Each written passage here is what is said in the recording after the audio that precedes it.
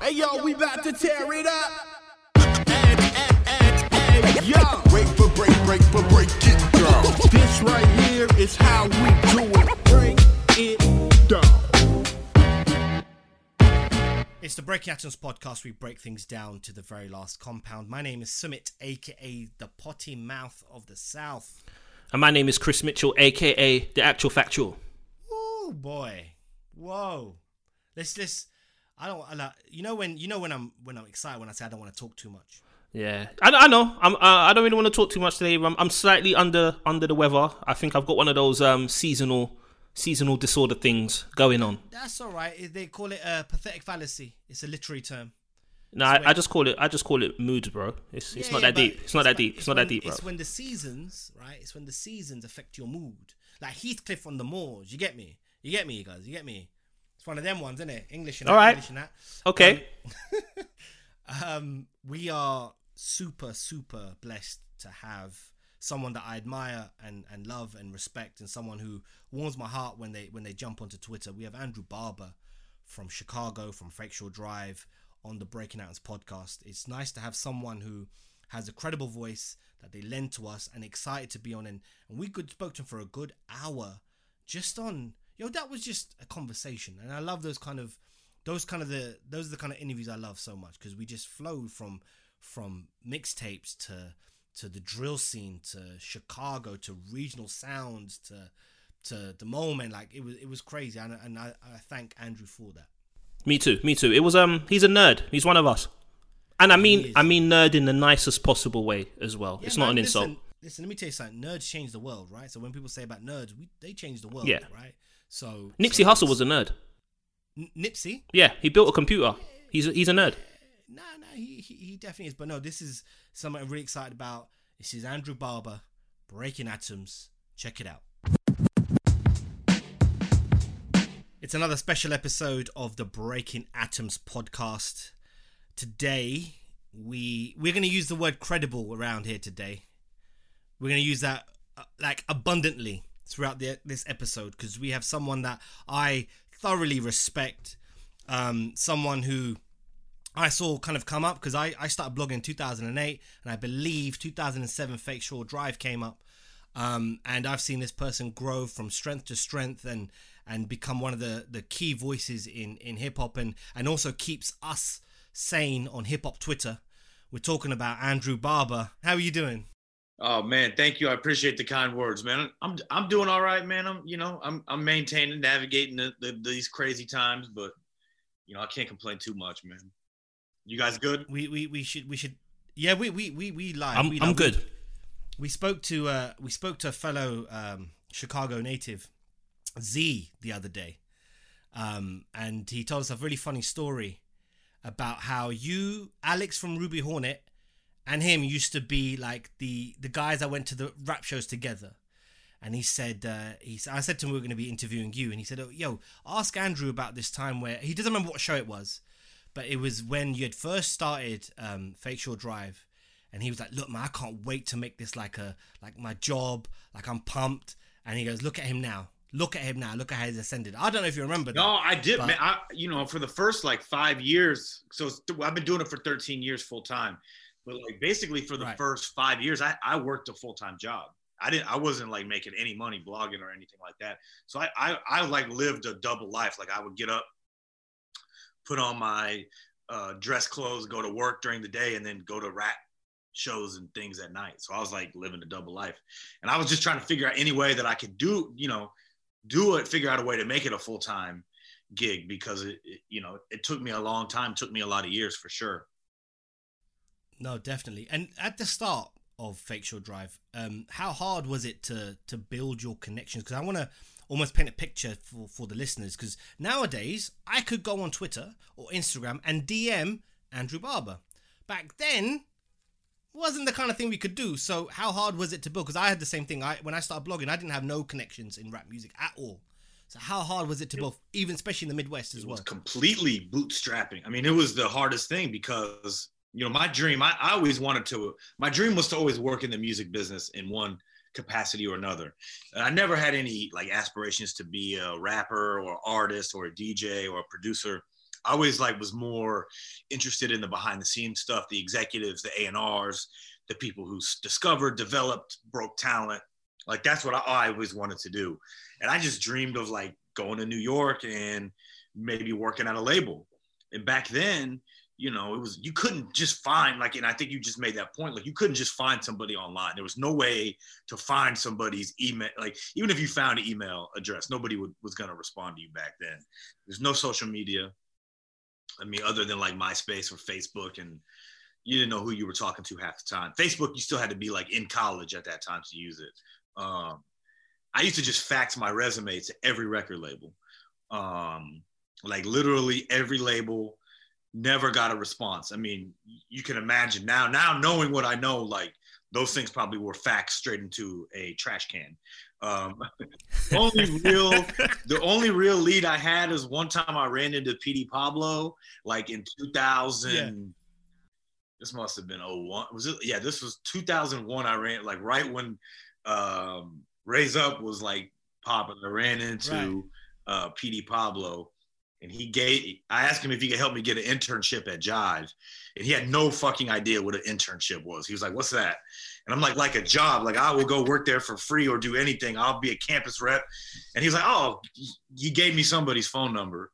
And I got somebody on the phone, but they couldn't help me. So that was it. That was, you know, my one and only interaction actually with the label. So it was really, I just kind of had to start my own thing. So I didn't have any connections. I was just a fan. I had been a lifelong fan of hip hop since I was 7, 8 years old. And I just had that knowledge, and I kind of knew, I always have approached what I've done from a fan perspective. I think like as probably the three of us have, like, you know, we do this because we were fans. We grew up, and that's why we're like nerds about this shit. We wanted to get in it by any means. So you kind of have to start your own path to get in there. And that's what I did. You know, I was going to every show that I could, and I just printed up like a stack of 200 business cards. You could like get like 200 business cards for like $30 or $20 or something like that. And I would go to every show and pass out my cards to everybody, anybody that was even adjacent to the industry, whether they were fashion or in radio or whatever. I was like, yo, I'm starting a blog. And people were like, what is a blog? You know, who is this white guy? Who is this nerd? Like, what is he talking about? Computers? Because, you know, in 07, people were still very much trying to get on through the old model. They were still trying to get their videos on BET or MTV. They were still selling hard copies of CDs out in front of shows. They were still trying to get their music played on the radio. And I was like, look, this is where it's at now. Online is where it's at. And it took a long time. You took some time, but there was, you know, it was a learning curve, but that's really how it started. And how much resistance, I mean, you mentioned it kind of, you touched upon it there, the resistance you got. I remember I got a lot of resistance starting a blog, Hip Hop Chronicle from the UK. I got a lot of resistance. Why are you going to do that? No one cares, etc. From someone from the Midwest, because typically it was New York, LA, especially for rap, right? How much resistance did you get from where you are geographically? 100%. People were like, yo, you want me to give you my music for free to put up for free online? Are you nuts? Like, they thought I was like high or something. Like, they were like, yo, this doesn't make any sense. You know, thankfully I had some people embrace me that kind of like co-signed me, and like, then people would, you know, started messing with me and believing me. Like Twista helped me out a lot. No ID, the legendary Trackster, Mickey Halstead, Bump J, actually. Wow. Bump J and his brother Shaky Sean, probably the first people to embrace me. And they introduced me to like a lot of other people. The Cool Kids, of course, embraced me early on, but like, you know, some of those artists got it. They were people who understood and got it and saw where the future of music was going and the future of content and all that was going. They kind of were early adapters, but for the most part, people did not believe that this was going to be the future. They were just like, this is crazy. I'm not giving out my music for free. I'm not putting it up online. Like, I'm not putting a video on YouTube. Like, that was seen as a fail at the time. Like, people wanted their music on MTV or BET. That was the win. The win wasn't YouTube. That was like seen as, I can't put it anywhere else. True. You mentioned the Cool Kids. Man, they were ahead of their time. Damn, Kids in the Hall, Cool Kid, like Chuck, like I remember, like they were so they, as you mentioned earlier, adapters. They were that, and I think a lot of their style got taken later down the line. But damn, the Cool Kids were the shit back then. And that's really what they had. What they were doing and their movement and the excitement around them is really what inspired me to do Fake Short Drive. Like if it wasn't for them, I may not have actually started it. And the movement that they were a part of, and Kid Sister and Mano and Mike Terror and Hollywood Holt, Flosstradamus, they were all part of this really cool scene. And I hadn't seen anything like it in hip hop, at least locally, where, you know, these stars would come into town and they'd have a show at the House of Blues and like, it might be half full. But like the Cool Kids would do something and there would be a line down the street. You know, they were playing bars and lounges and like little clubs. But anytime they would do something, there would be hundreds of people in line, and it would be all different types of people, hipster kids and street kids and Black, white, Latino guys, girls. It was just it was a melting pot of everything together, coming to see them and just have fun and party. And they were really, you know, their whole thing was game changers. That's why I always give it up to them and like what they did, because they like ushered in like a new sound. It was kind of like the Wicker Park scene in Chicago. Right. And fast forward to 2012, that kind of became 2013 became a kind of definitive years for you with Keith, Louis, Chance. Like, how big was that for you? Was that the time you started to make money from it? Yeah, I mean, a little before that, but it still wasn't like it definitely blew up Chicago in a way that hadn't been done before, that I hadn't seen. You know, I look at it in like, as far as Chicago, and like you have like the 96, 97 time period, which is like Do or Die, Crucial Conflict, Twista, Common a little bit, but Do or Die and like Crucial Conflict and Twista were like going gold, and you know, they had a scene, but that was like more like the West Side scene. And then fast forward to 2004, that was like the next boom. And that was Kanye's thing. That was when Kanye blew up and kind of resurrected the career of Common and helped bring a new sound for Twista. And then of course you had like Bump J and Rhymefest and different artists like that who were, you know, Lupe came out around that time too. That was like Lupe's emergence was around that time. And then there was like the Cool Kids a few years later, but like the industry was like tanking then. So it's like, it wasn't like a lot of artists were getting signed and like, or they didn't care to get signed. Like the Cool Kids like didn't, you know, they didn't necessarily want to go to a major. So then like the industry was like in a weird time, and it was like all of a sudden the new era, like the kids that were embracing technology and weren't waiting, they all came in 2012. It was like, you know, those dudes weren't trying to play by the old industry rules at all. They came in and kicked the doors down. And that's when you had like, they didn't even care about MTV or BET or any of that stuff. They were on Facebook, they were on YouTube, they were on Twitter. That's how they were kicking doors down. They were doing it themselves. You know, they embraced the blogs. They wanted to be on the blogs. They wanted to support that. And it just set the city on fire. Dope. Andrew, every time I think of Chicago hip hop, I do think of the Mole Men. Yeah. What are some of their contributions to Chicago hip hop? Because I feel they're overlooked. I want to hear it from someone like you who was outside and was there. Like, how important are the Mole Men in terms of Chicago's hip hop history? 100%. And I agree with you. I don't think they get their flowers or necessarily the respect that they deserve. I think that one of the things that has hurt a lot of the earlier artists, especially here, like even E.C. Illa, like he was super dope to me. And one of my favorites from that era is like, they just did not have the internet.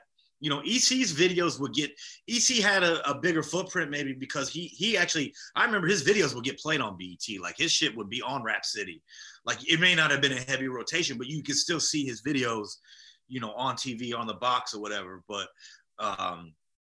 you know, not having technology, not having the internet around, like definitely hurt a lot of those people that weren't on major labels. But the Mole Men definitely had respect. They did a lot of really cool shows and people embraced them. And I think people that know understand their contributions. But like, you can't write the story of Chicago hip hop without mentioning them or giving them their flowers. Cause you know, those people kicked the door down in a lot of ways. So, you know, shout out to them and everybody from that time period in that scene. because a lot of times people were like, you know, super focused on, you know, the Common family tree, the No ID Kanye family tree. And then there's like the Do or Die Twista stuff on the West Side that was more of a, you know, street sound. So like, you know, shout out to you for bringing up the moment.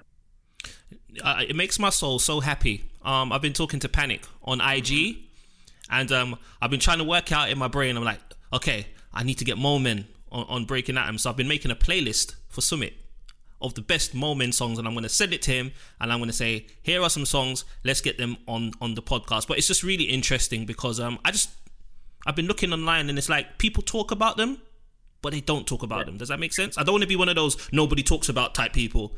I just feel like they were such a dope record label and scene, but like they, you know, it's not, they, unfortunately they didn't have like where a Rawkus had like a major push. You know, they had like big funding, so they were able to go they were in New York, and they were able to benefit from that. You know, unfortunately, like a lot of the stuff the Moment did was super indie, and it didn't get a huge national push, but like people that knew, like, you know, you knew about Vakil, and you knew about Juice and things like that. So, you know, I would love to see you bring them on and give Panic and those guys, you know, their flowers that they deserve. We'll try. Let's talk about the drill scene though. When did you first realize that drill was going to blow up and be the next big sound?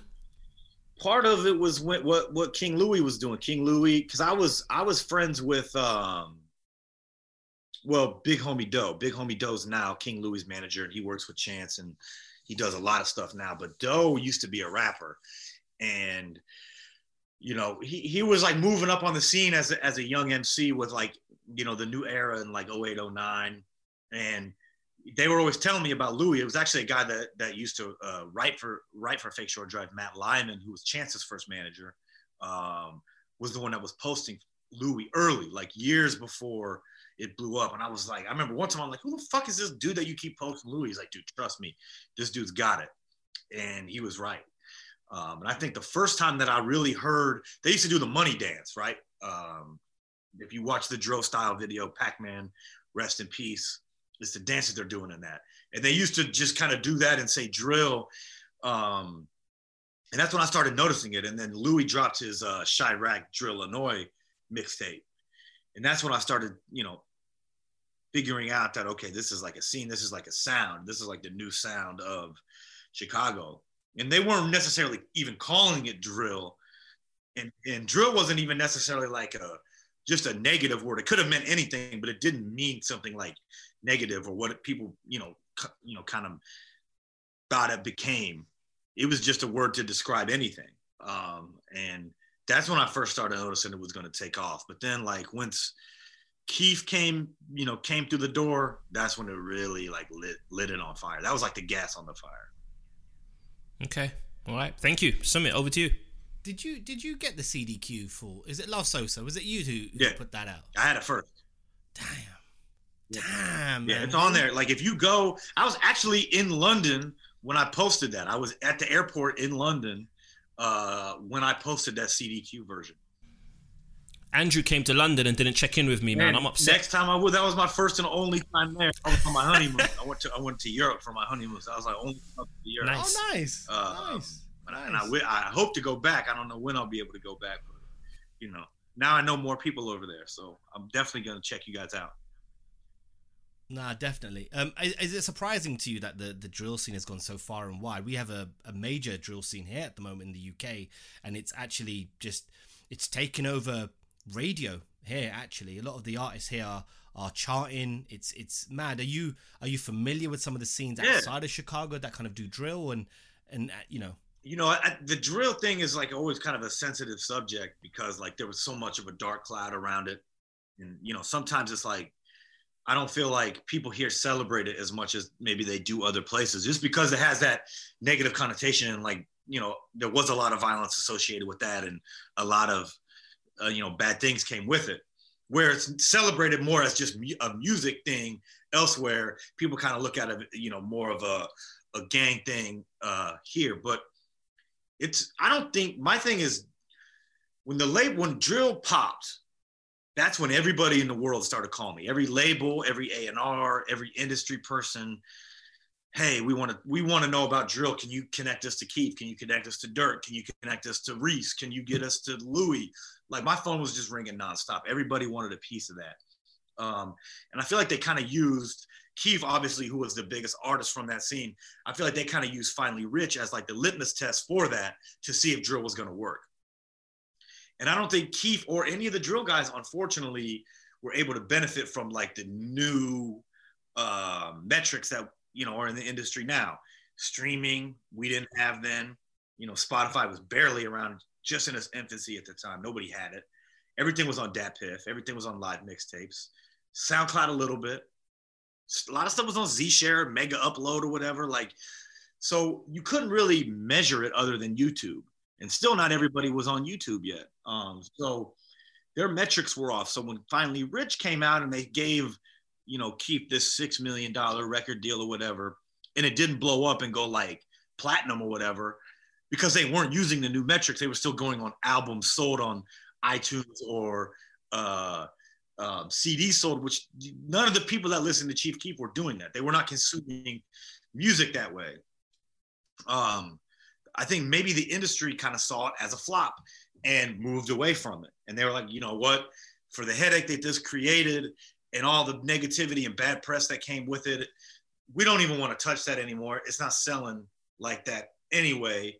They were on to the next thing, right? They moved on to like, all right, what else is in Chicago? And then that's when they moved on to Big Mensa and Chance and, you know, some of the other stuff, Mick Jenkins and Saba and Save Money and all the other stuff that blew up. But drill never really went away. To me, it kind of almost went to the dark web a little bit. Like, the stuff was still popular, and like the artists that were in that next wave of drill, not so much Herb and Bibby, because G Herbo and Bibby kind of, you know, they blew up and did their own thing. But like, there was a lot of artists that were just going straight to YouTube that would get millions of plays on views, but nobody knew who they were really. They weren't like getting written about.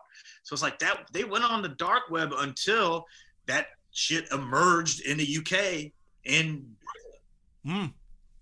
which breathed a new life into it.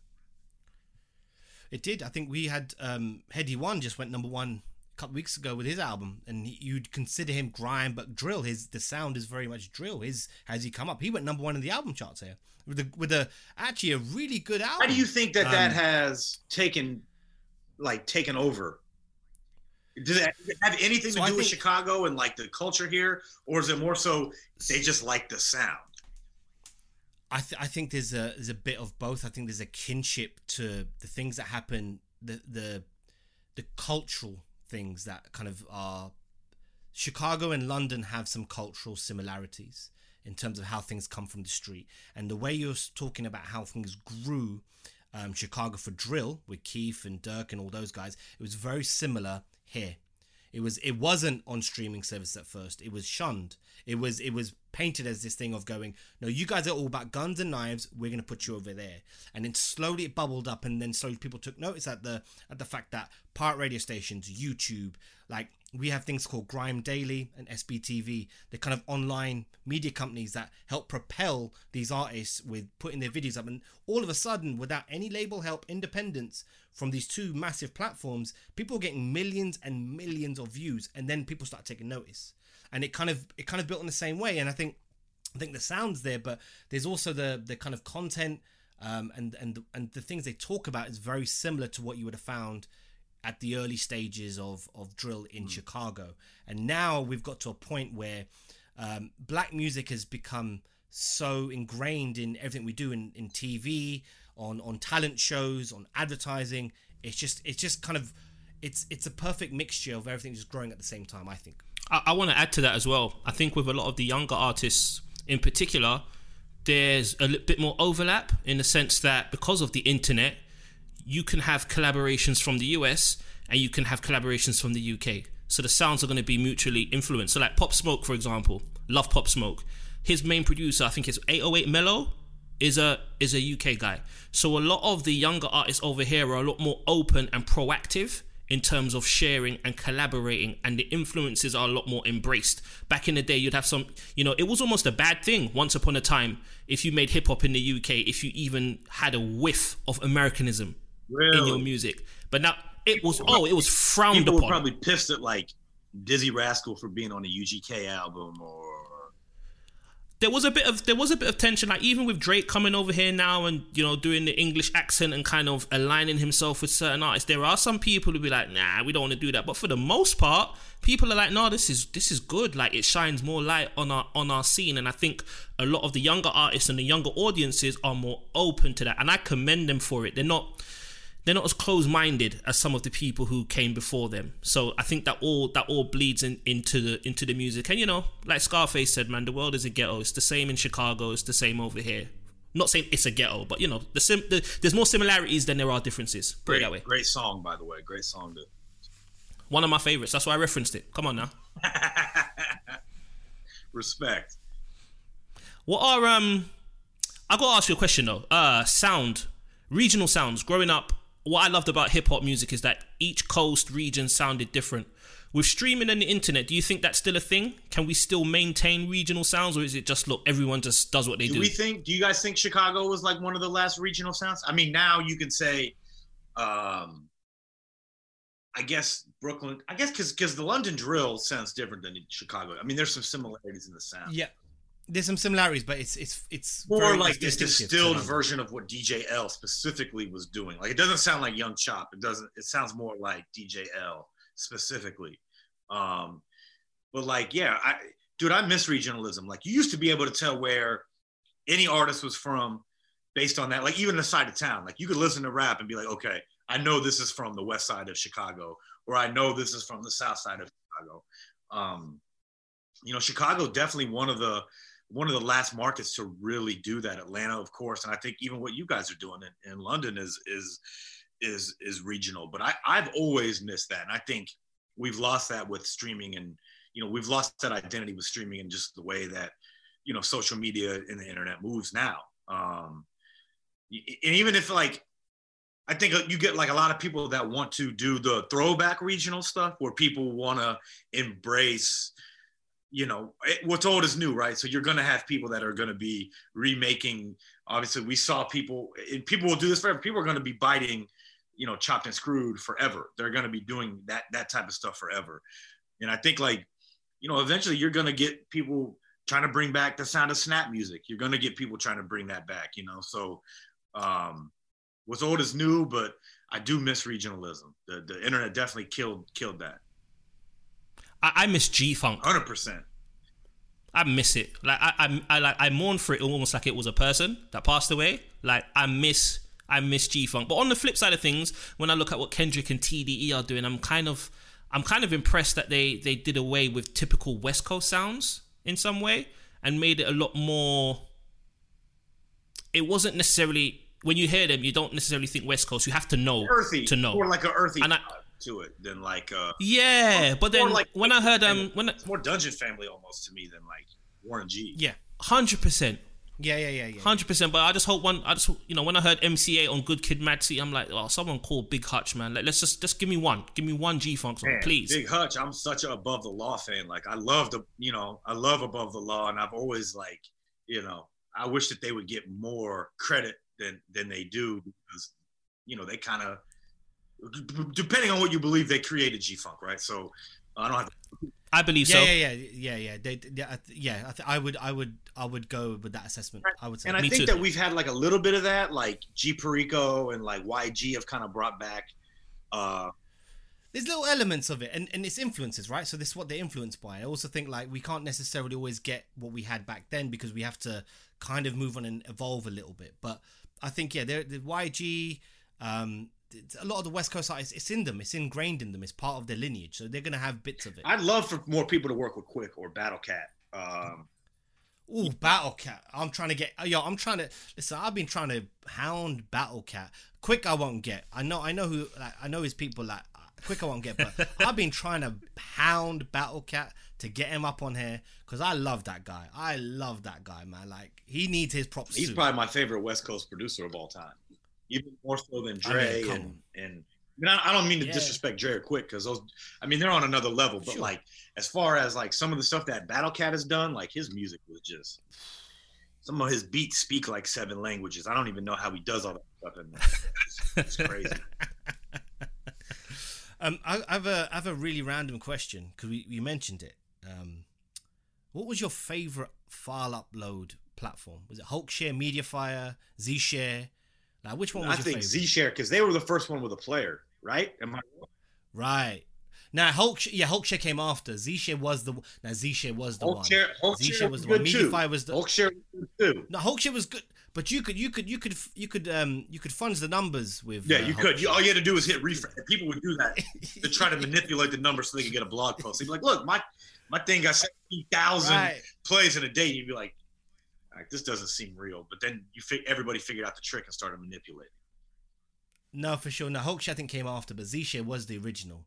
Mediafire was alright. They had mega upload for the albums. Man, I miss those days where you could just because they had those Friday or Saturday or midweek drops. You'd get the album. Rapid Share was good. Oh, Rapid Share was fire. You could just back then you could just type in the name of an album .rar and you could find literally anything that you want. Zip and RAR, that was my things. I miss those days, man. You could just go onto those websites a week before the album's about to come out because they had to go to the DSPs or to the labels to press up. You get everything a week in advance. You know, my favorite was those random shady blogs, and they've all been wiped from the internet that just had pages of old albums, like stuff that you always wanted to listen to but never had the money to buy when you were younger. Those were my favorite sites. Like you could check out albums that you never would have owned otherwise before streaming. Like, of course, now you can hear everything, but like, you can hear everything. But you're right because then you could do your knowledge, right? So if you were someone coming through, or you just wanted to go back to hear some G-Funk, you could just get that. Yeah, I love those days, man. I do love those days. Chris, what you got for me? I'm here reminiscing. Okay. I was a forums guy. I was on the Justice League forums earlier. One of the greatest Zshare moments in the history of the internet for me is when Fonte leaked Get Back on his own forums. He went on the forum, it was Fontigalo, and he wrote, here's the new album, it's leaked, but it's going to leak through me. And in the metadata, he wrote, don't say I don't do anything for you niggas. I remember that. Listen, it was nuts. One of the greatest days on the internet. And I think people forget how crazy like a lot of the dialogue about Little Brother was on the internet around that time. Like they were such a hot topic. People were always writing about them, and like everybody was watching what they were going to do with the minstrel show and like how that sold. Like they were like a big, like they got a lot of blog attention back then. Yeah, I was outside for all of that. So on the Justice League, Little Brother was so influential. When that last album came out, all the people who were on the old forums back in the early 2000s, they started a Facebook group. I got like an alert, and everyone was in the Facebook group. It was like a family reunion. People's like, oh, I had 2 kids. I started this business. They're like, oh, it's Connect. Oh, how you doing? It was like a family. All we needed was a cookout. And that was wild, dude. They had like they had like people really like were hoping that they were going to save hip hop. Like, you know, every few years there's a group that people think is going to come and save hip hop. But you know what the crazy thing is? I remember reading about the listening. Maybe it was in The Source or XX. Like they would get like little blurbs, like very small, but like writers that you would trust would be like, look, you got to check them out. This is amazing, blah, blah, blah. But I saw them open up for Cypress Hill. They were on tour with Cypress Hill. Summer of 2003. I was working at a radio station as an intern in Chicago. And the radio station I was working for like was in charge of that show. So I was like working it. And Little Brother opened up, and I was like, "Oh my God, these dudes are amazing! Like they were funny, and their music was great, and you know everybody was talking about how big Ninth Wonder was going to be, and now it just seems so random that they would have been on a tour with Cypress Hill, and that's how I heard about it. But like, yeah, that was my first exposure to them, and then I went and downloaded the listening, and you know became a huge fan. But that's how I heard about them. Yeah, I remember that Source write-up, actually. I remember the sentence, I'll never forget it. They said the production on the listening was the most cohesive production since The Blueprint. And it came out two years prior, and I'm like, okay, I'm in, sold, thank you. And I've been on that train ever since. But if we stick with internet music, what do you think, in all your infinite wisdom, what's it going to take for some of these classic mixtapes and releases to be officially released on DSPs? How can we save the music from the blog era? And it does, because there's just so many projects out there. Like, even like somebody had tweeted me yesterday about the Domo Genesis and Alchemist project, and like I'm like, dude, I forgot about that. I forgot that even existed. And I'm like, oh, that's dope, because remember Alchemist was doing so many one-offs with people back then, and like it was like, not that it was ever quiet for Alchemist, but it's like, you know, that stuff would be getting the most attention today if it came out like in 2020. But like back then there was so much stuff going on that it was on the radar, but it wasn't like it is now. But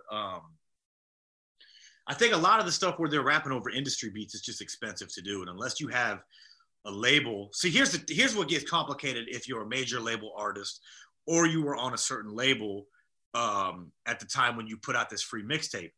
So who owns the project, right? Like who owns it technically? Does the label own it of when you were there? How do you put it out? How do you decide where it comes out? And then it gets tricky because labels are supposed to give you an advance. So a label's gonna have to give you an advance to put out this free mixtape. And then, you know, how do you do the paperwork? It just becomes, you know, you got to track down all these producers. Most of that stuff has uncleared samples.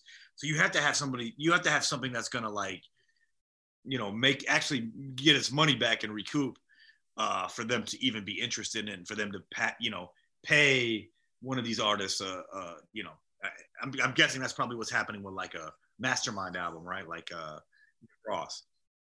Like he was on Def Jam clearly at the time. So does Def Jam get the rights to that, or does Epic, where he is now, I think he's at Epic, like does Epic get the rights to that because he's there now? Who's going to pay the advance? Who's going to pay the artist? Who's going to clear the features? Who's going to track down the producers? So that's how it becomes like super complicated. And that's just something of original material. Once you start getting into like dedications, like what Wayne was doing, you know, those are other beats from other artists. So basically you'll be doing those for no publishing because you got to pay the other artists, you got to pay the producers. So I think it's just a headache. That's why a lot of people aren't doing it. So basically we're never going to get Faces on Spotify. That's done. We might. You know, it just depends on who's running it, and just does the label or whoever see that it's worth the investment to do it. Yeah. No, I hear you. I hear you. Labels are already underpowered. Like, you know, they don't have as much manpower there as they need anyway. They're already overworked, understaffed, and, you know, they got one person working, you know, one project manager working 20 albums at once or 20 projects at once. It's like, you know. But I don't know. Somebody needs to catalog this stuff because, man, if Dat Piff happens to just get the guy that owns Dat Piff or person, girl, whoever owns it, happens to just hit delete on it, think of all the music that we lose. It's gone. Yeah, Mix Unit 2. Long live Mix Unit 2, because they've got a lot of stuff. They don't have everything, but they have a lot of stuff up there, which you can then either download or buy as a CD. Or you could just there's so much stuff out there you just forget. Like there's so many projects that came and went that you forgot came out. Right. What your let's talk about your favorite mixtapes from that era. Are we talking about like some from Mick Boogie or Tape Masters Inc. or Gangsta Grills? You put out the Babyface Killer yesterday with Gibbs. What are some of your favorite, your go-tos that you can? You know, the one that I probably wish was on there the most was Jeremiah Late Nights. If you've ever, that mixtape was so good. Like that's a great Gangsta Grills project. Of course, Gucci Mane, Burprint 3D is one of my favorites. All the Wayne stuff. I think my favorite Wayne is like actually the Carter 3 sessions, the stuff that didn't make the actual Carter, that Empire, the mixtape crew leaked or whatever. Yeah, they did. Yeah, right. I posted the cover to the Blow mixtape the other day, which was him and Jewels that Mick Boogie did. That was real dope. But there's so many. Cam did a bunch with Vado. Like there was so boss much. Of all bosses, and I didn't realize they did like 10. They did like 10 installments of that. They did so much, and you know, like you could see how things elevated with the blog era when they did those type of covers. You know, they're kind of like 3-dimensional. They're not really there, but they're like it's kind of almost. Those are like the new Pen and Pixels. Like kids will be doing in 5 years, or maybe even before that. We're gonna see people throwing it back to that. And I meant to tweet that the other day. But yeah, that's going to be the next thing people are redoing. Nah, for sure. Chris, I wanted to ask, what are some of the no, let me rewind. The other day I saw you write a tweet, and you were talking about Freddie Gibbs. We love Gibbs over here, and you said that Gibbs took the stairs in terms of, you know, the way he kind of grinded everything out, and it made me think, who are some of the artists you think didn't necessarily make that transition out of the blog era as successfully as they could have? That, you know, that's a complicated question. It might get us in trouble. Who took the stairs and said, nope, not doing it. I'm heading back down, or I'm gonna get the escalator. Who's that? I don't want to shit on anybody, but there's a lot of artists that I feel like didn't get there, and sometimes it's not their fault. Sometimes people signed back. 100%. Sometimes their promises, sometimes their management was bad, and sometimes shit just doesn't work. Like, just because we like it doesn't mean everybody else likes it. I mean, we are internet nerds, tastemakers, whatever you want to call us. We're into that shit, and like, the stuff that we like might be too cutting edge, and we have too much taste for what normal people want to consume. And you know, I think a lot of times, dude, that era was just so weird and so disconnected from, like, the blog stuff was like almost adjacent to like what the real industry was. And by the time they started paying attention, it was too late. Everybody had moved on.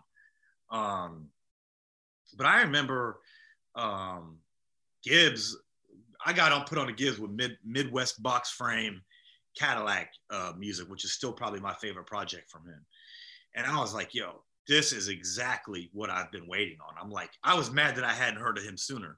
I was like, dude, this guy is incredible. This is everything I want. This is everything that I like about music and rap. Like, I love it. And like, I ended up meeting him just like a couple weeks later. He had come to Chicago for something. I was working with a producer here, and I wanted to get him and Mickey Halstead on a song together. And Gibbs was still very unknown at the time, so I don't remember if I reached out to Archie or Gibbs directly, but I ended up with him in the studio a couple weeks later. We were at the old Soundscape Studios in like the South Loop of Chicago. And me and Gibbs hit it off. And then like, he's like, you know, he was living in LA at the time, but he had been home. He was back in Gary doing something. And Gary's only like, you know, depending where you are in Chicago, a half an hour to an hour away from downtown Chicago. Like, it's very close. And he's like, yeah, well, I'll be back for Christmas. So let's link up again when I come back for Christmas. So he came back for Christmas, and I'll never forget it. It was a Bun B Cool Kids show at this place called Reggie's. And I walk in, I'm like, yo, they hooked me up with like a VIP pass. I'm like, I need one more VIP pass. And they're like, for who? I'm like, yo, Freddie Gibbs. I'm like, I got Freddie Gibbs coming. And I remember people like, who? Everybody's like, who is that? Who the fuck is Freddie Gibbs? I'm like, he's from Gary. They're like, oh, you're bringing somebody from Gary here? What the fuck? There's a million rappers in Chicago. I'm like, guys, trust me. So I get Gibbs. I eventually get him a wristband. You know, I get him upstairs to like the VIP area, and I'm introducing him to like Bun B was back there, GLC, Really Doe, you know, all like the good music adjacent people. And then I'm like, yo, Fred, I want to take you backstage to meet the Cool Kids, because the Cool Kids were about to go on, or maybe they had just gone off. I'm like, I want to introduce you to Chuck and Mikey.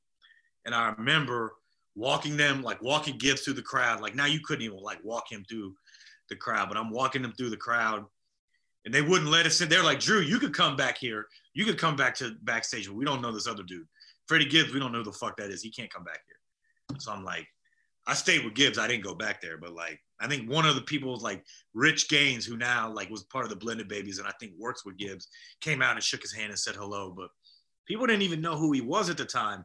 And I think 6 months later to whatever, a year later, then he was on that XXL cover. And everybody was on his dick after that. But like, he blew up. He blows up big after that. And everybody was like his friend then. But, you know, I was there. I saw the humble beginnings for these artists. Yeah. We love Gibbs. I've got two memories about Gibbs. So I met Gibbs through Summit. He was in London and we did an interview. And I just remember him being so polite to everyone. And it's like, we were in the lift and someone goes, so who's the star here? And he just answered, and he's like, we like, it's this guy. And he's like, so who are you? And he's like, my name's Freddie Gibbs. So I'm an artist from Gary, Indiana. And he was so polite. And I remember sitting there thinking to myself, this person has not heard The Ghetto. They've not heard Cold Day in Hell. They've not heard none of that. But he was so polite and charming. And one of the events that me and Summit bonded over before doing the podcast is that we were out shopping and we bought Pinata. So he bought the vinyl and I bought the CD. And we have bonded over the Shitsville song. That's us. You guys Shitsville's my shit. That's the. Listen, we love Freddie Gibbs and just his evolution. It's actually we're big on watching talented good people win, and I think he falls into that category for us. I mean, definitely, and he just has that thing where he's like, I'm gonna be a fucking rap star no matter what. Like win, lose or draw, this is gonna work out for me. And I think a lot of times. Like, you really got to love it to have that, because he dealt with a lot of personal and professional mishaps and ups and downs in his career, and not everybody could get back up from that. I mean, after the rape case, that would have crushed a lot of people. It cleaned out his bank account, and he had to basically start over after that. Now he's bigger than ever, and he's older. He's 10 years older now, you know what I mean, from when he started. And it's like, it's amazing to watch, because he just had that will, and he'd get knocked down, he'd get right back up and come back harder every time. And I don't know how you can't root for that. You got to root for that. Yeah. No. Yeah. Agreed. Kane raps. So first you have to say shout out to Archie. Yeah. Shout out to Archie. Archie is my guy, and him and Max from who's still at ESPN. Yeah. I know Max. Max is my guy. He's over with you guys. He's from the UK, right? Right. So I think he's originally from France, and now he manages a guy called Lord. Yeah. He was hitting me about. Yep. Right. So Max and Archie set the interview up. We were in a hotel room. I took Chris because I knew he loved. What era was what for context for me? What mixed? He was still down with Jeezy. Remember he played some of the Jeezy stuff for you, Summit. Right. This is what I'm going to get to. So he was still down with CTE and Jeezy. And we did the interview, and he was a gentleman, and like mad love to him, and I was excited. And he said, "Look, I'm gonna play some stuff." I said, "All right." He goes, "Look, I'm gonna play you something that no one's really heard this, and it's some crazy shit." And he just wait for it, and tell me what you think. And it was him and Jeezy was rapping double time. And I'd never heard Jeezy rap like that ever in my life. And I love Jeezy. And he's like, "Yeah, this is my new shit with Jeezy." And I was like, this never came out. I don't know where it is. And I can't, I don't know. I don't want to hit Archie or anyone else down, or Lambo. You never heard it again. You heard it once, never heard it again. This was Jeezy rapping double time. I also want to say that when Summit got the headphones that day, he did not pass them to me at all. You didn't hear it. Come on. I have not. I've not heard it. This is all folklore. This is a myth to me. No. Did it really happen? No, don't say that. Listen. I tell no lies ever. Clout chaser, Summit. No, I ain't clout chasing. He put the headphones in my ear. He said, "Watch, you're gonna be surprised at this." And he just saw my face open. I was like, "Yo!" And I was like, "I've been dying to hear that." But then that whole shit happened with Jeezy in it, and alas, that's kind of gone. I was at the show in Chicago when they announced that he was signing to Jeezy, and Jeezy came out. I was backstage chilling, and when Gibbs came in. I mean, Jeezy came in 50 deep, and they kicked us out. They had us pinned up against the wall when Jeezy came in there, like he was the damn president. And they're like, "Everybody out!" They kicked literally everybody out of that backstage, and it was actually a big Crit show. Freddie was just opening. Oh, Crit! Oh, we gotta talk about Crit now. Yeah, Crit is my spirit animal. Is Crit? I'm just guessing here, and I could be completely wrong. We talked a lot about Gibbs now. Is Crit your favorite, outside of Chicago, your favorite kind of, I guess, rapper from the blog era? Would it be Crit or would it be Gibbs? No, I wouldn't. I like Crit a lot, but he wasn't my favorite. I was a fan, but he was definitely not my favorite. But I definitely was a fan. Okay. Yeah, Crit's just put out Crit Was Here on DSPs, but there's four songs. Right. There's 4 songs missing, but it's remastered, so it sounds amazing. I remember that was my biggest gripe with that. The sound quality was so bad on it. Terrible. You we because we can't go outside at the moment and concerts, and you mentioned concerts. What are some of your memorable concerts that you went to during your kind of Fake Shore Drive years? Any ones that stick out? Any memorable ones? Yeah, I thought you were gonna ask me to go back, like when I went to Up in Smoke tour, but I mean, you could do that too, because I know you mentioned that. We could. I won't get into that, but like, definitely that was an exciting night when Gibbs got his, when he got signed to CTE. I saw Kanye right before Graduation came out, like a month before Graduation came out. His mom was there. His mom was still alive, and his mom, it was for a charity thing. It was at the House of Blues in Chicago, so it was very, very, very small show. Like 1,200 people.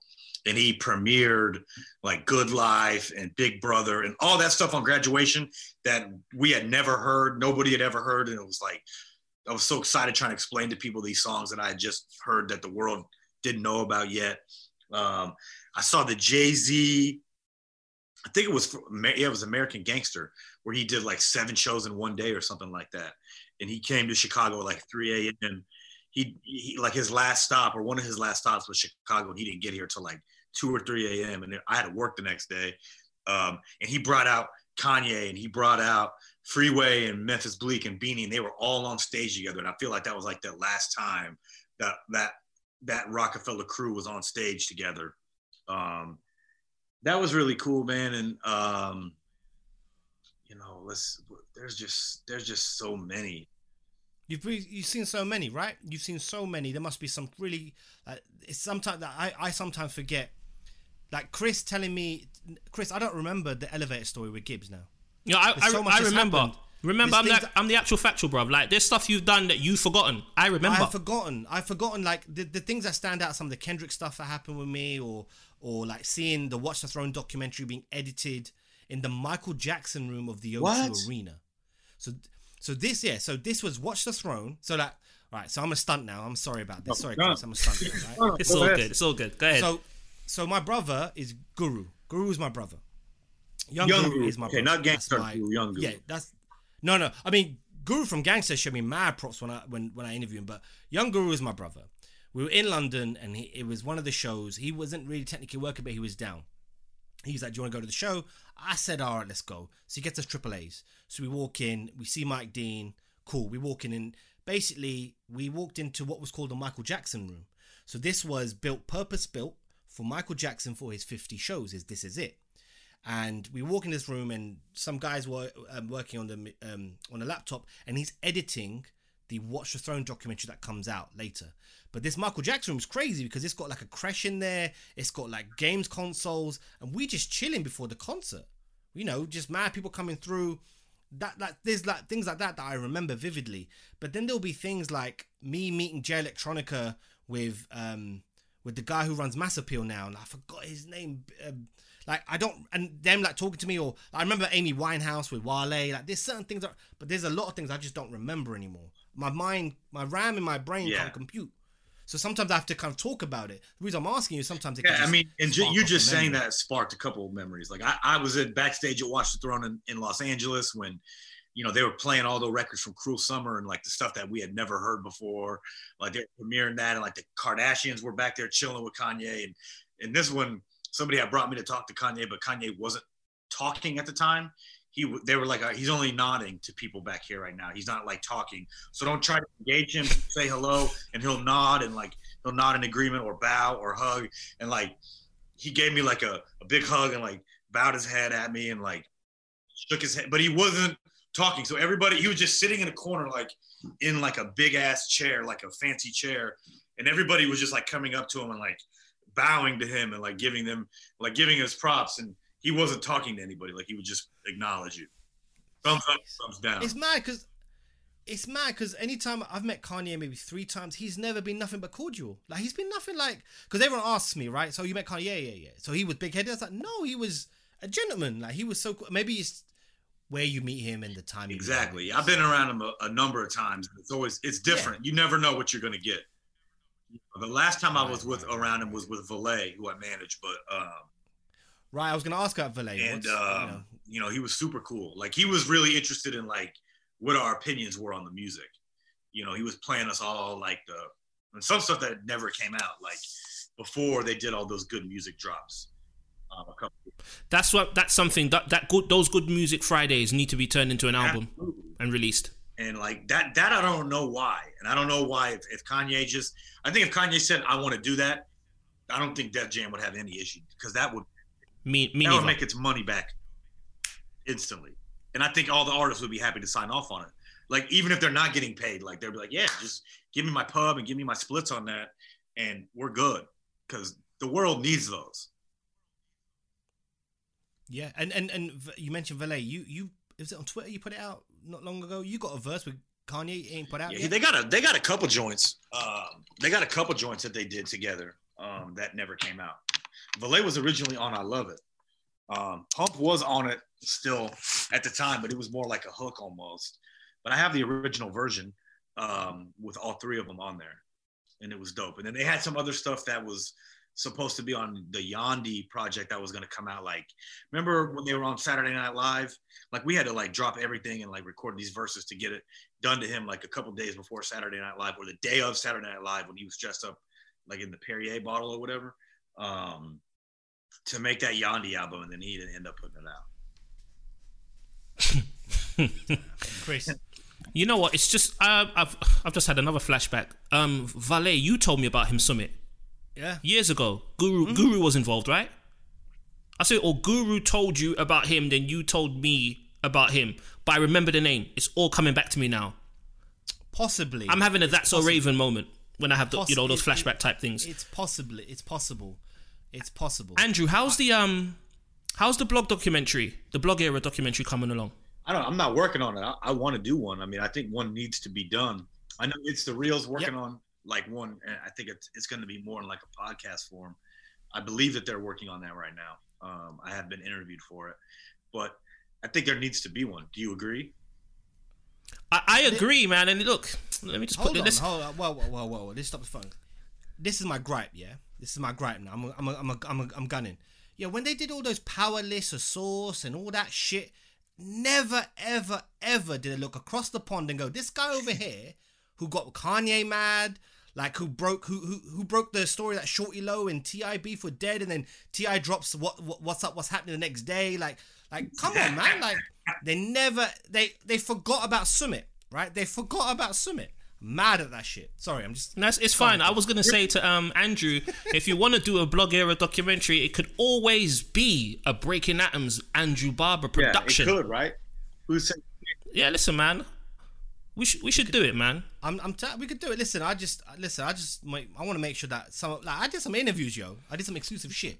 I love that there's like nostalgia for it now, that people actually are like respecting that era, because I feel like that era didn't really get a ton of respect when it was happening. I feel I've got a confession to make though. I wasn't really a blog era dude. There's two tapes I downloaded from the websites. Only two in the history of my life. Really? Yeah, I'm a music snob, so I was kind of like, man, I buy albums, man. I'm an albums guy. A lot of people thought that shit was whack that was coming out of it. Yeah. I downloaded Crit Was Here. Great. Because Fonte said it was amazing, and I've been on that train ever since. And Marsha Ambrosius, yours truly, with all the Focus tracks that she did for Aftermath. Focus produced some, Busta Rhymes was on it. It was crazy. Wow, I forgot about that.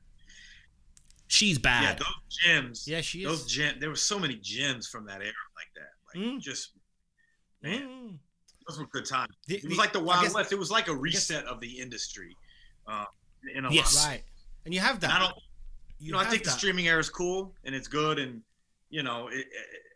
I don't think it's as cool as the blog era. I mean, maybe in 13 years we'll look back, but I don't necessarily think a lot of these artists will be revered in 10 years. They're like, these guys are burning out in a couple years and people are already like clowning them.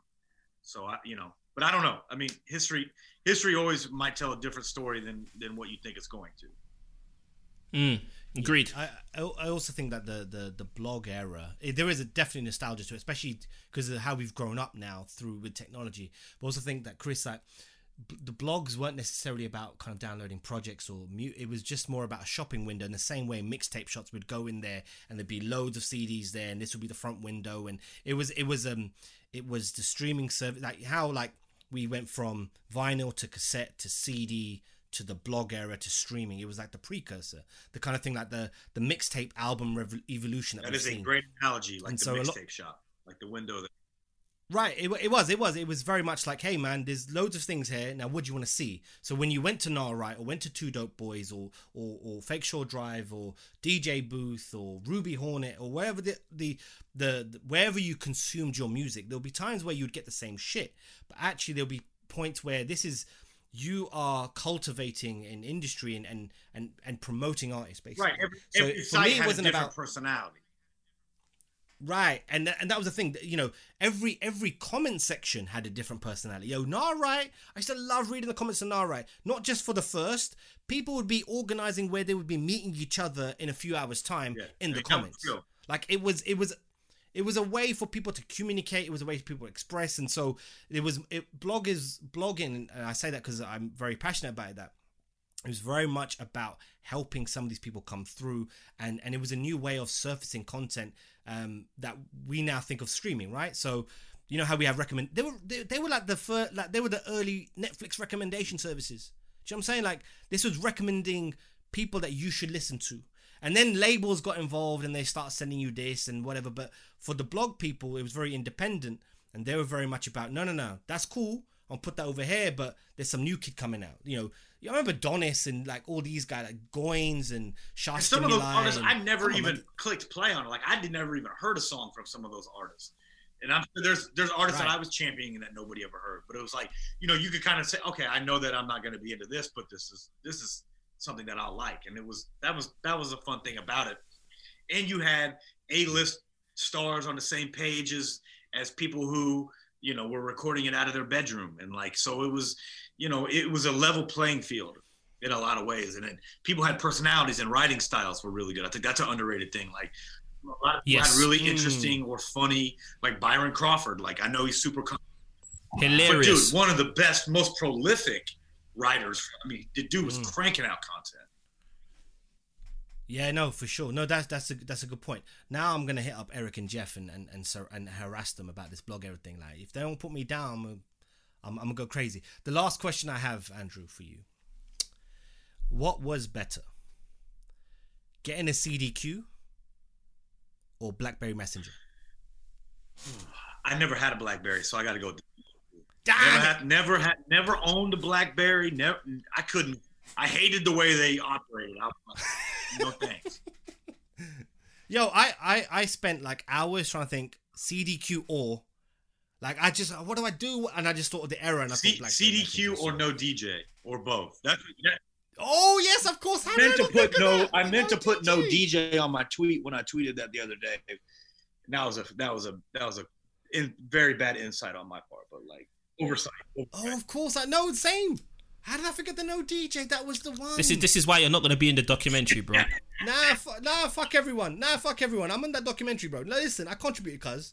I got my props from the blog father. I'm good, man. I'm good. Well, when I met SK and he gave me his props. I was getting ready to just say that. Props to the blog father, SK, man. God bless him. Great guy.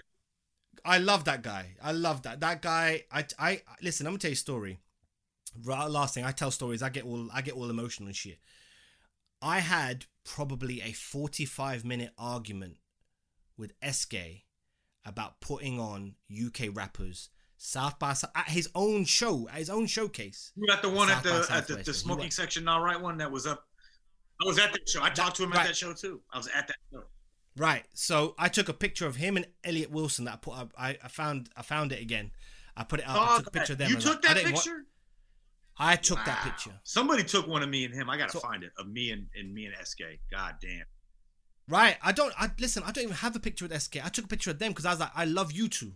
And then Elliot's the big homie. Like Elliot's been like he's been an inspiration to me from afar, but then also he's given me a lot of game and he's given me a lot of opportunities. Shout out to him, man. Legend.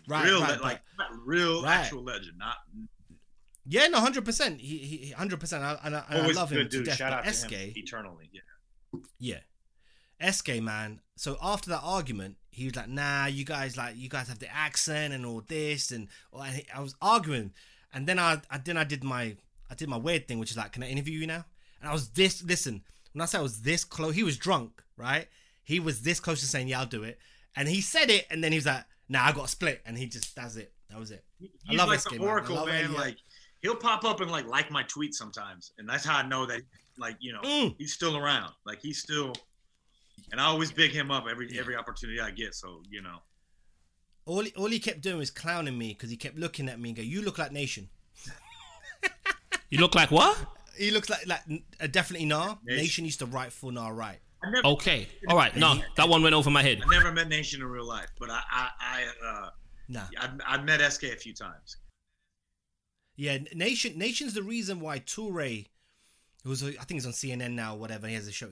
Nation's the reason why Toure followed me, because Nation put out like one of my interviews on Nah Right and said this guy does dope interviews, and then Toure DM'd me, followed me and DM'd me and went, "I heard you do dope interviews." Wow, that's crazy. Like, that's cool, man. Shout out to Nation's the impact. Nation's a super good dude too, man. I got nothing but love for him. We can go for the roll call Mecca. Like we will talk to Z. Like there's like lot of those guys, man. So shout out to everyone. I love the blog era. It was the greatest time of my life. Listen, everything I learned in the blog era set me up for life. Right? It set me up to where I am now. Like I didn't have any training on digital marketing or anything like that. Like everything I did in that era, it set me up to be in the upside down world that I live in now. Right? The crazy in the sticks. It got me where I am. I see a Harlem World cassette behind you, which I gotta show you. I gotta show you love for that, baby. I got Fat Joe. Is that a Fat Joe cover? Yeah. Yep. Jealous One's Envy. Who's the Man soundtrack? Reasonable Doubt with the HMV import. So we had a thing called HMV. I don't know if you had it in the States. So back then we weren't allowed. Well, we weren't allowed. We had to get imports. So this is like 90s, midnight. We so always try to get imports because they always had like extra songs on them. Yeah, right, we had the UK bonus tracks. UK always had the hot and shit you had to find. So I'm gonna show you this, right? This is All Eyes on Me, but this pressing is from India. This is India. Because it was cheaper for him. Go ahead. Nah, yeah, it's cheaper than that. So it's in like a movie box. It's just like a blockbuster. Right. This is 90 rupees. Right. This costs 90 rupees. Back then, a pound was about 70 rupees. So I paid £1.20 for All Eyes on Me without having to pay the surcharge for the HMV import. Because back then, so you'd have like I remember going to HMV to get How Do You Want It, and it had Hit 'Em Up. Everybody bought it. Hit 'Em Up CD because you couldn't hit 'em up. Right. But it was HMV import, so the price was slightly inflated. But it would come out I think it was every Fridays. This is the life we had to lead, right? So I got I got loads of cassettes and shit, and I've got a tape deck now, so I bought it from the old house, from my parents' crib. So I've got the tape deck now. It's the tape deck, 3-disc CD changer, and vinyl. And so I can just rock out and play what the hell I want. But yeah, man, like this is how we grew up, right? This is a lot of the listeners or younger listeners won't understand it's not the pains, but this was almost a journey. Like, you couldn't hear Hit 'Em Up unless you bought that bonus CD. That's Do you know what I'm gonna do one day? One day we're gonna do a podcast from my mum's house because I need to stunt with my collection. Come on, man, do that now. Yeah, do that now. I need to go into the archives and pull out some out of print joints. See, he hating, Andrew. He hating. He don't like it. He don't like it. He's got a nice collection. Oh no, not the only guy could judge me. I was listening to that yesterday because it was like I've only got 2 CDs next to me right now because I've moved out, Andrew. I moved out a couple of years ago. I had to leave all the CDs at my mum's house. The only thing I got to show you guys is this Razkaz Institutionalized, Prince Paul, Politics of Business, and I've got 2 Chainz. This is a really good album. This one right here. All right, I got something. Go on, Andrew. What you got for me? Oh! What's that? Forget about it. What's that? It's all over.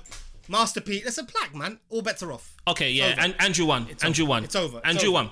Okay. Yeah, Andrew's gonna win. Andrew. What do you do when someone has a plaque, bruv? Like, no. All fun joke aside, I right? on the internet, but it's You should have stunned it on us. Nah, you should have left it. Listen, let me tell you something, innit? Andrew, listen. We love you. We respect you.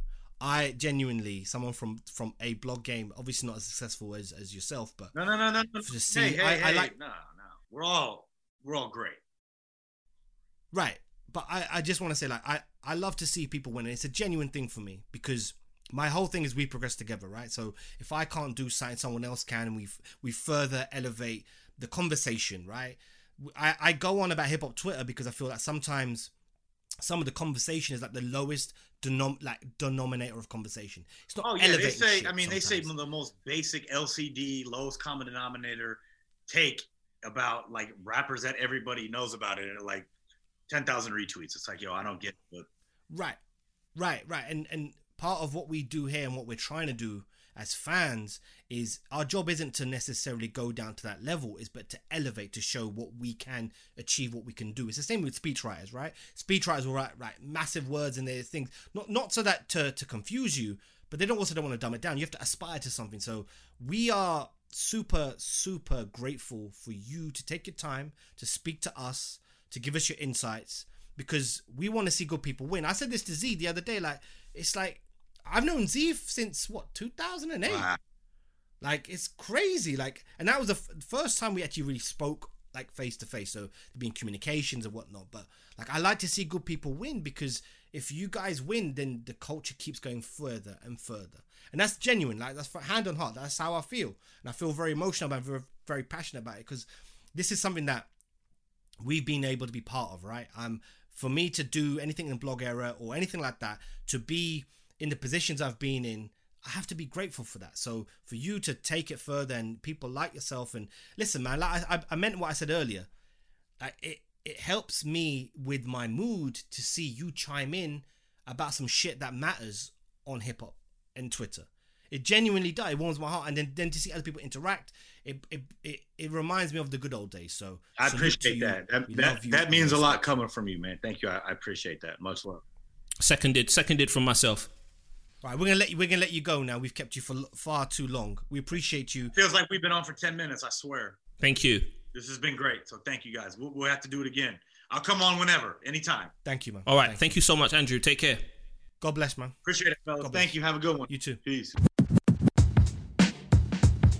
I really enjoyed that, man. That made me reminisce so much about the blog era. Like, oof. No, it was a good conversation, and I love talking to knowledgeable people, man. Knowledgeable, down to earth people too. I've got to make that point. Yeah, because you just got, I love speaking to people where I can learn something. Absolutely. And any interview you want to learn something new, and I definitely learned a lot, and I think we'll definitely have him back on. And I think his evolution in terms of what he's doing now is incredible, and we need people like him right now. It's very important. It's vitally important, because they have he's a nice guy. Like, even back, I remember reading the blog, like, he would never shit on anyone. That was his thing. Like, he would keep it, like, he would always have something nice to say. And I think that goes with his personality. He's always looking at the positive, and that's a credit to him. A lot of people would shit. Think about what happens now, and how people capitalized on Chicago, on the drill scene, on the violence. He was never about that, and we've got to love and respect that. So salute to Andrew Barber.